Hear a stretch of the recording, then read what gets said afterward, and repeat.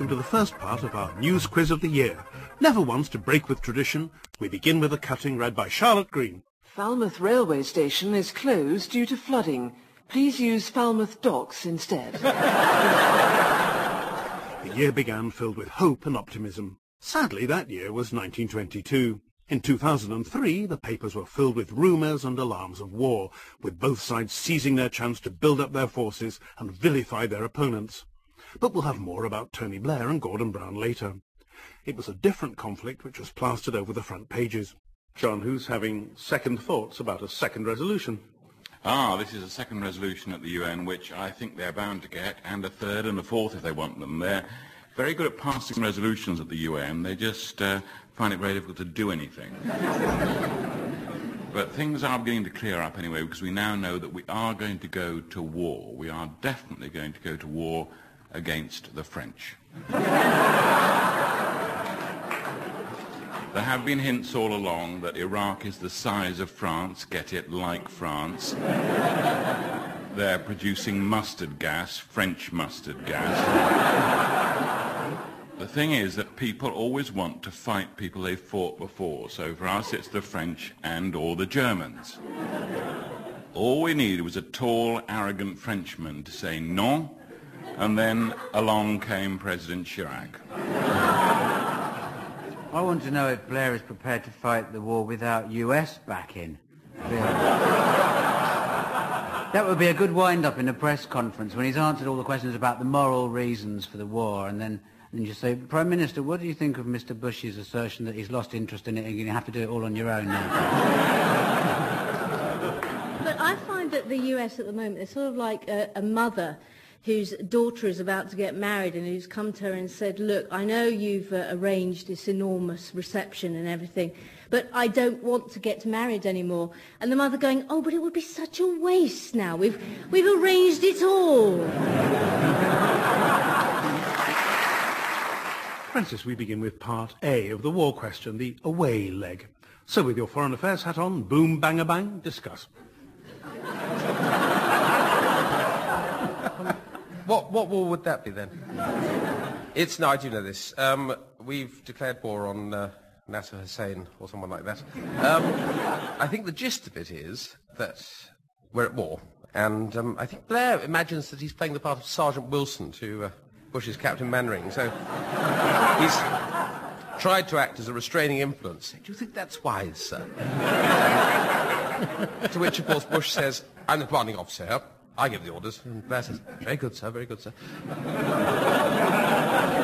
There was some ITN reporter in the Kuwait desert doing a very sort of sombre and serious piece to camera live, and a British squaddy dressed up as Elvis Presley leapt out from behind the sand dune and started prancing around behind him.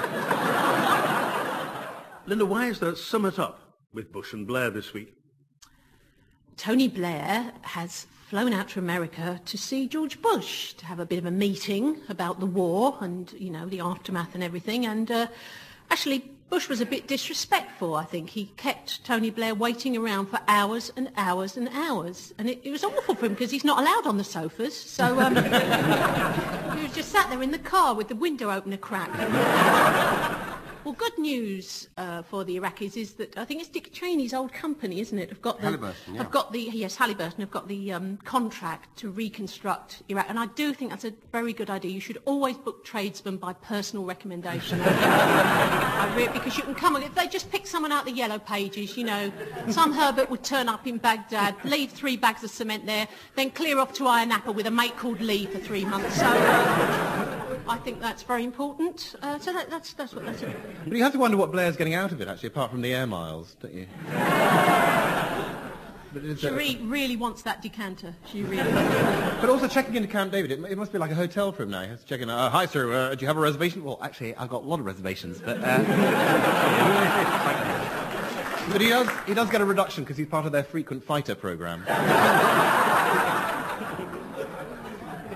I mean, yeah, it's a little bit difficult to win over Iraqi hearts and minds when their hearts are in one place and their minds are in another. I think that's largely due to the cunning of Saddam Hussein, the way cunningly he's hidden all the residents in residential areas. He said there are 72 nations are in the coalition. Really? Yeah. They said that today. I think The government of Fiji must have sent a good luck card. Of course, the big conflicts weren't just abroad. Charles Clarke was battling with students. The Tories were battling with, that bald bloke used to run the place. Name sounded like a parcel delivery service. IDS, that's it. Francis, who's building a new education system. Oh, it's Charles Clarke, Fat Controller. I remember him well. He, when I was a student rebel, he was president of the National Union of Students many years ago. In those days, he had a proper beard. This is what's very odd about Clarke. At the age of 21, he had quite an impressive beard. It's gone all fungal now. And now it looks like Boris Johnson's pubic hair. I'm pleased to say I've never seen Boris Johnson's pubic hair. Well, it's a treat in store. But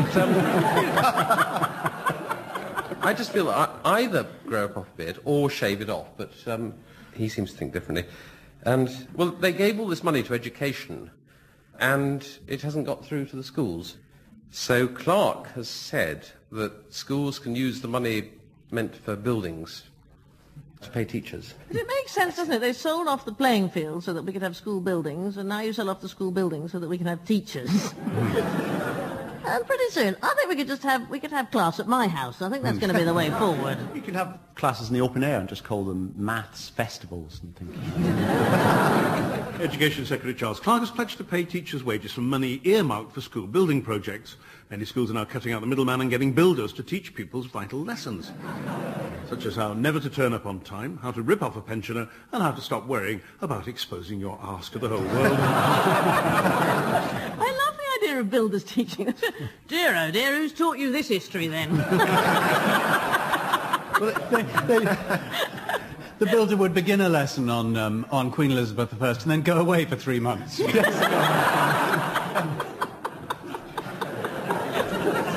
Alan, listen to this.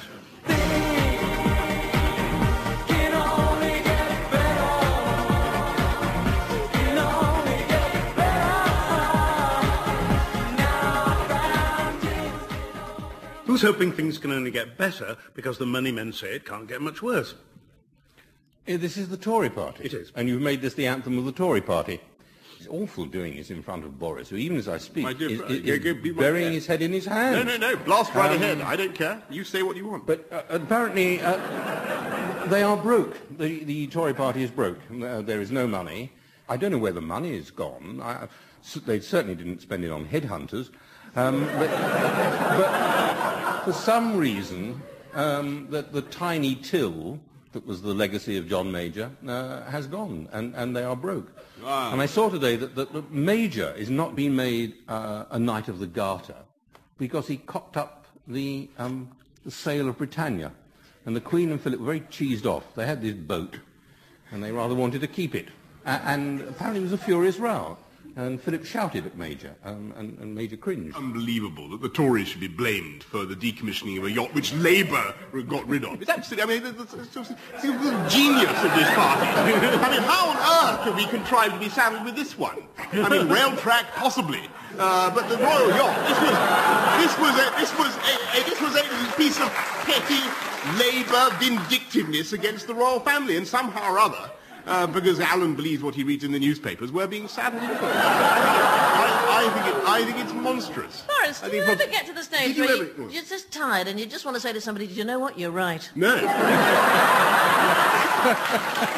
And while we're at it, I want, if I may, very briefly to come back to the question, which we seem to have wandered away from the important the story, which was about the... that's how the game works, you see. Tory party.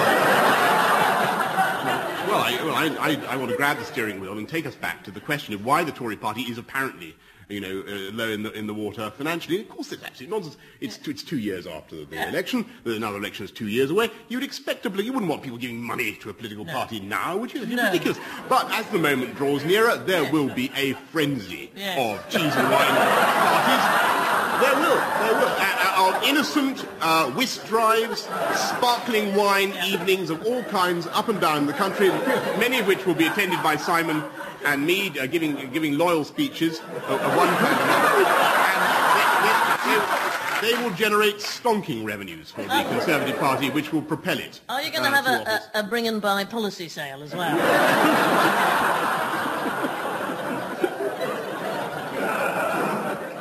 Independent auditors are refusing to sign off the Conservative Party's accounts because they fear it's no longer a going concern.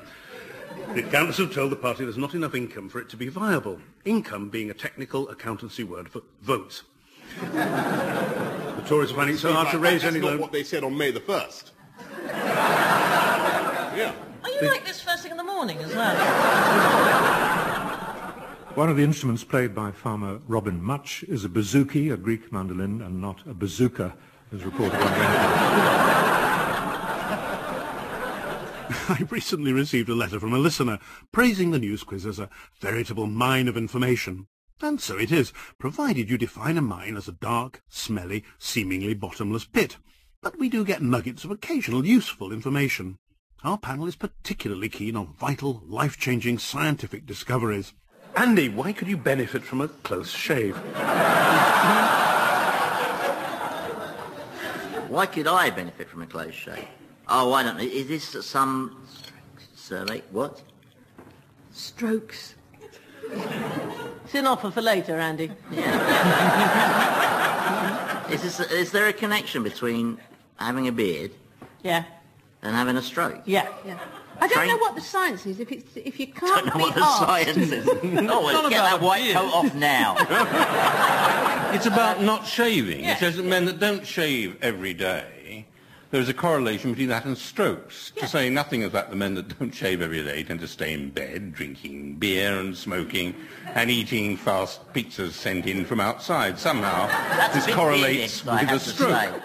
You've made your lifestyle choices, Andy. You have to live with them. I've forgotten which it is. You're more likely or less likely to have a stroke. You're more likely, if you don't shave every day, you're more likely to have a stroke. You all right? All right, well, I'm prepared to go out on a limb here and say that I think that is probably scientifically rather unsound. I'm not worried.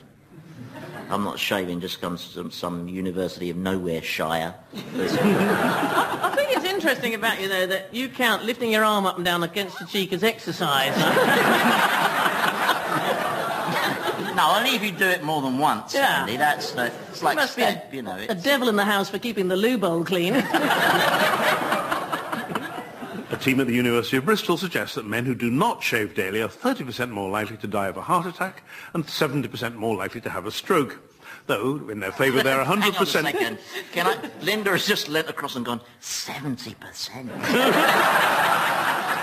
All right, now, I've got as good a sense of humour as the next man. Certainly the next bearded man. But any more beard stuff, I'm going for a lie down. Alan, who's got a hair-raising answer for the follicularly challenged? Yeah, I don't believe this story. They've developed a protein which grows hair on men and removes it from women. But the protein itself is called noggin, Noggin. And I looked at that and I thought, it is April the 1st, it is some wind-up, somebody trying to cheer us up because the war is on. You can imagine that, a freak show owner reading that thinking, God, I've got to hide this. She's my main attraction. The Osama bin Laden lookalike lady. That's the thing with all these Saddam looky-likeys, isn't it? When he goes, it's going to be like the Diana looky-likeys all over again. A whole industry collapses. How will they be redeployed? Well, there'll be a big army like Elvis. There'll just be tribute Saddams.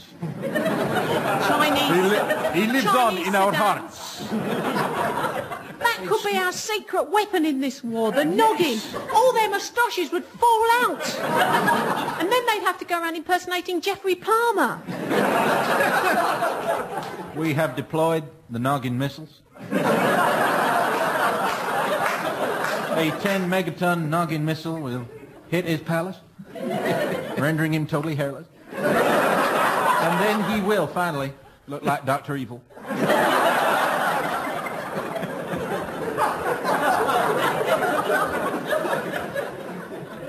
Mini Saddam, come with me.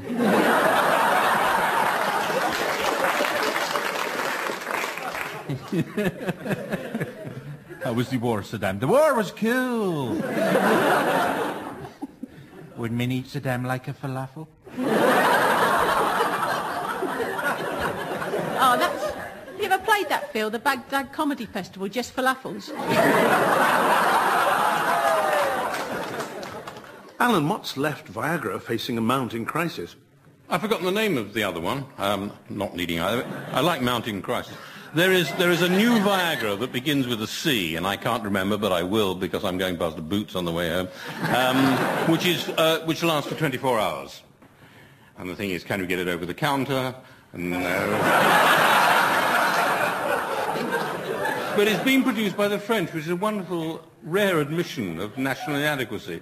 And Viagra is not good enough. Next week is National Contraception Week, and I was sent 3 packets of condoms, right, and a thing, and I thought it was a thing like you measure spaghetti with. It had 3 separate holes in it, like you could do in a family of 4, family of 5, family of 6, you stick the spaghetti. It wasn't that at all, apparently. It was so you got the right size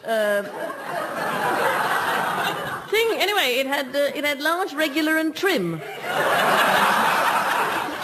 Trim. That's aerodynamic. Trim. I'm not getting the picture of this. This is a female condom. No, this is a boy's thing, and I don't know why I was sent it, but I'm on some list, and and in order to make sure you get the right size prophylactic, they have a little gauge that you're supposed to slip on. And they poke this through the letterbox. Well, yes. And I'm telling you, large, regular trim. Hands up, anybody who wants to say, oh, that's me, I'm trim. I've never had anything like this. All I get is the RSPB magazine. It's another world again, isn't it? It did come with instructions, but they were awfully small. Sorry, trim. Sandy, did it measure you when you were, not you, but one... when one was at rest, or like the spaghetti before you put it in the boiling water? And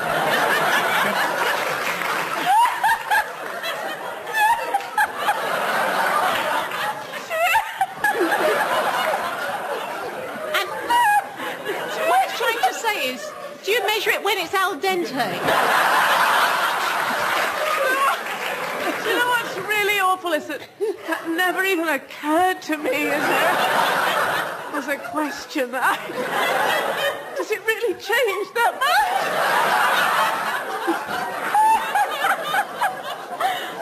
I'll send it to you, Simon. You know, I've forgotten what we were talking about. I'm so sorry. I'll imagine what the postman thought. 2 points.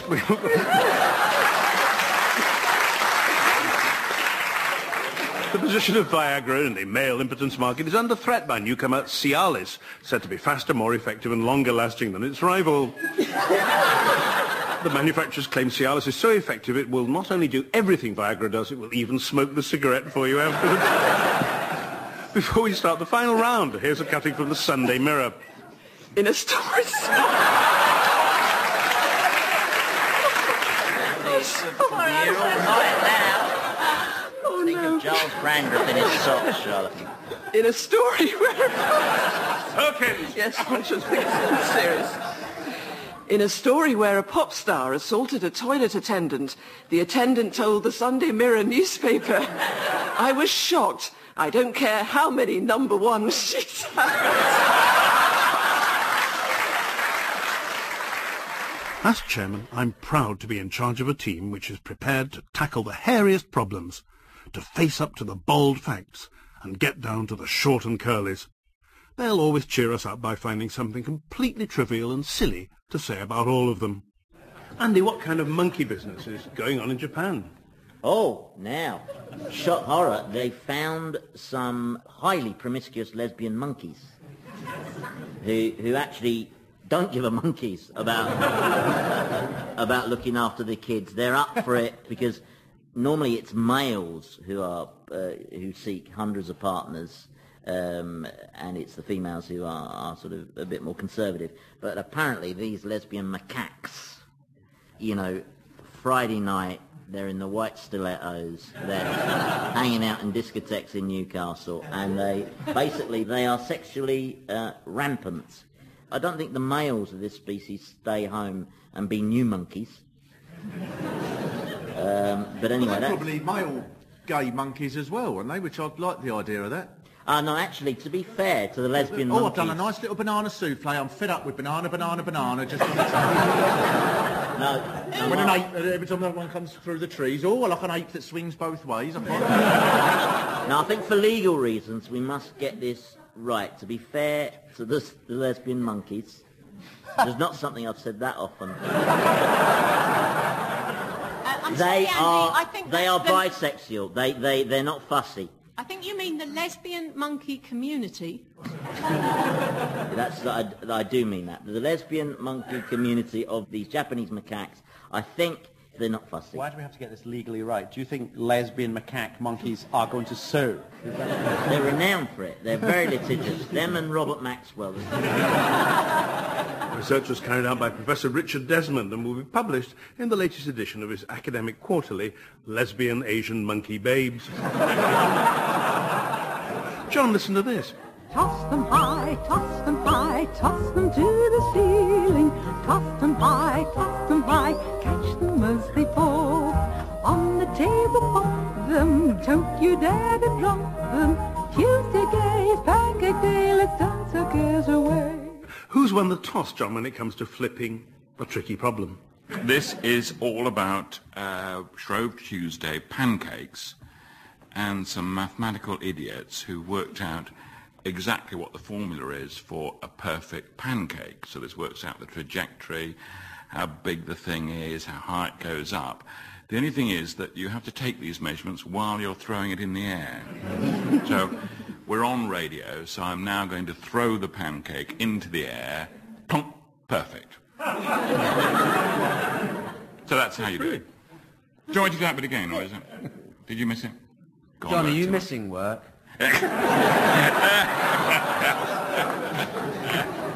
Maybe you should do a course or something. Keep your mind occupied. This is quite like a story that was around last year, where there was a scientific team at one of the universities, I think it was Leeds, who'd been given funding to investigate how to make a perfect cup of tea. And you just think, surely you've got more to do with your time. No, I think I could do that. I'll just do it now. There we are, a perfect cup of tea. You should work on the sound effects a bit there, John. Then you have to do horse's hooves, don't you? Clop, yes. Clop, clop, clop, clop. And coughs. No, you have to have coconut halves, don't you, to do the clop, clop. Yes. Well, I haven't got them. I didn't know I was going to be asked to do horse's hooves. Hello. That's when you go into a dungeon. Oh, that's good. We've been waiting for you. And then, Simon! And then we do the door creaking open. War, young men are punting down the cam. I don't want my last minutes to be here, listening to John's reflections for the next 14 hours. We're dying. I was going to do a door creaking open, but I won't now. That's it. Okay? That's it. I'm packing it up now. I've done my best. All right.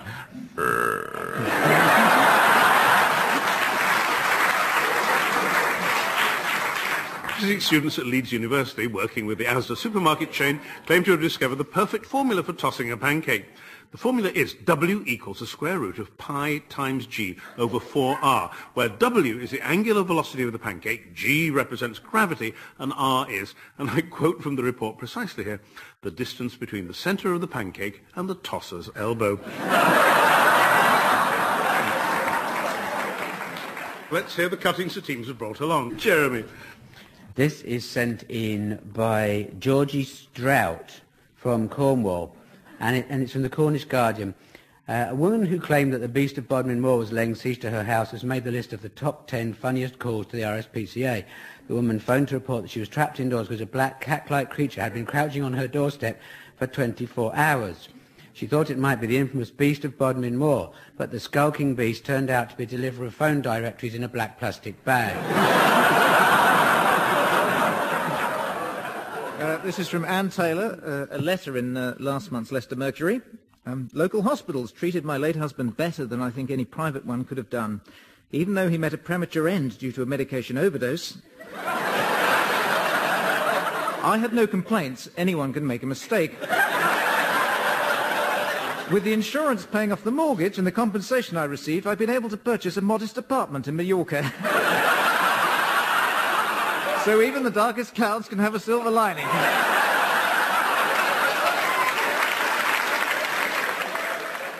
Oh, this was sent in by Marjorie Ralstone, and it's from the Johannesburg Star. This is a story about the loss by the landlocked country of Swaziland of its entire merchant navy. The fleet, which consists of just one ship, has completely disappeared. The Swaziland Transport Minister was not worried or blaming his civil servants. The situation is absolutely under control, he said. We believe it's in the sea somewhere. Mine was sent to me, this is a topical one sent to me by Matt Hawksworth. It's part of a report attributed to Sky News this week. Umkaza is a city similar to Southampton, UK Defence Minister Jeff Hoon said in the Commons yesterday. A British squaddy patrolling the town commented, he's either never been to Southampton or he's never been to Umkaza.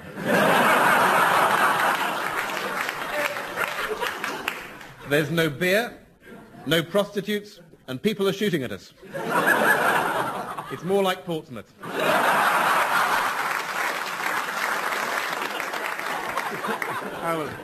It's from Ski Monthly, Simon. And it's from Sarah Ferguson's guest column. And it says, it is essential for all novices to overcome early posture difficulties if they don't want to be stuck with them forever. These, of course, vary.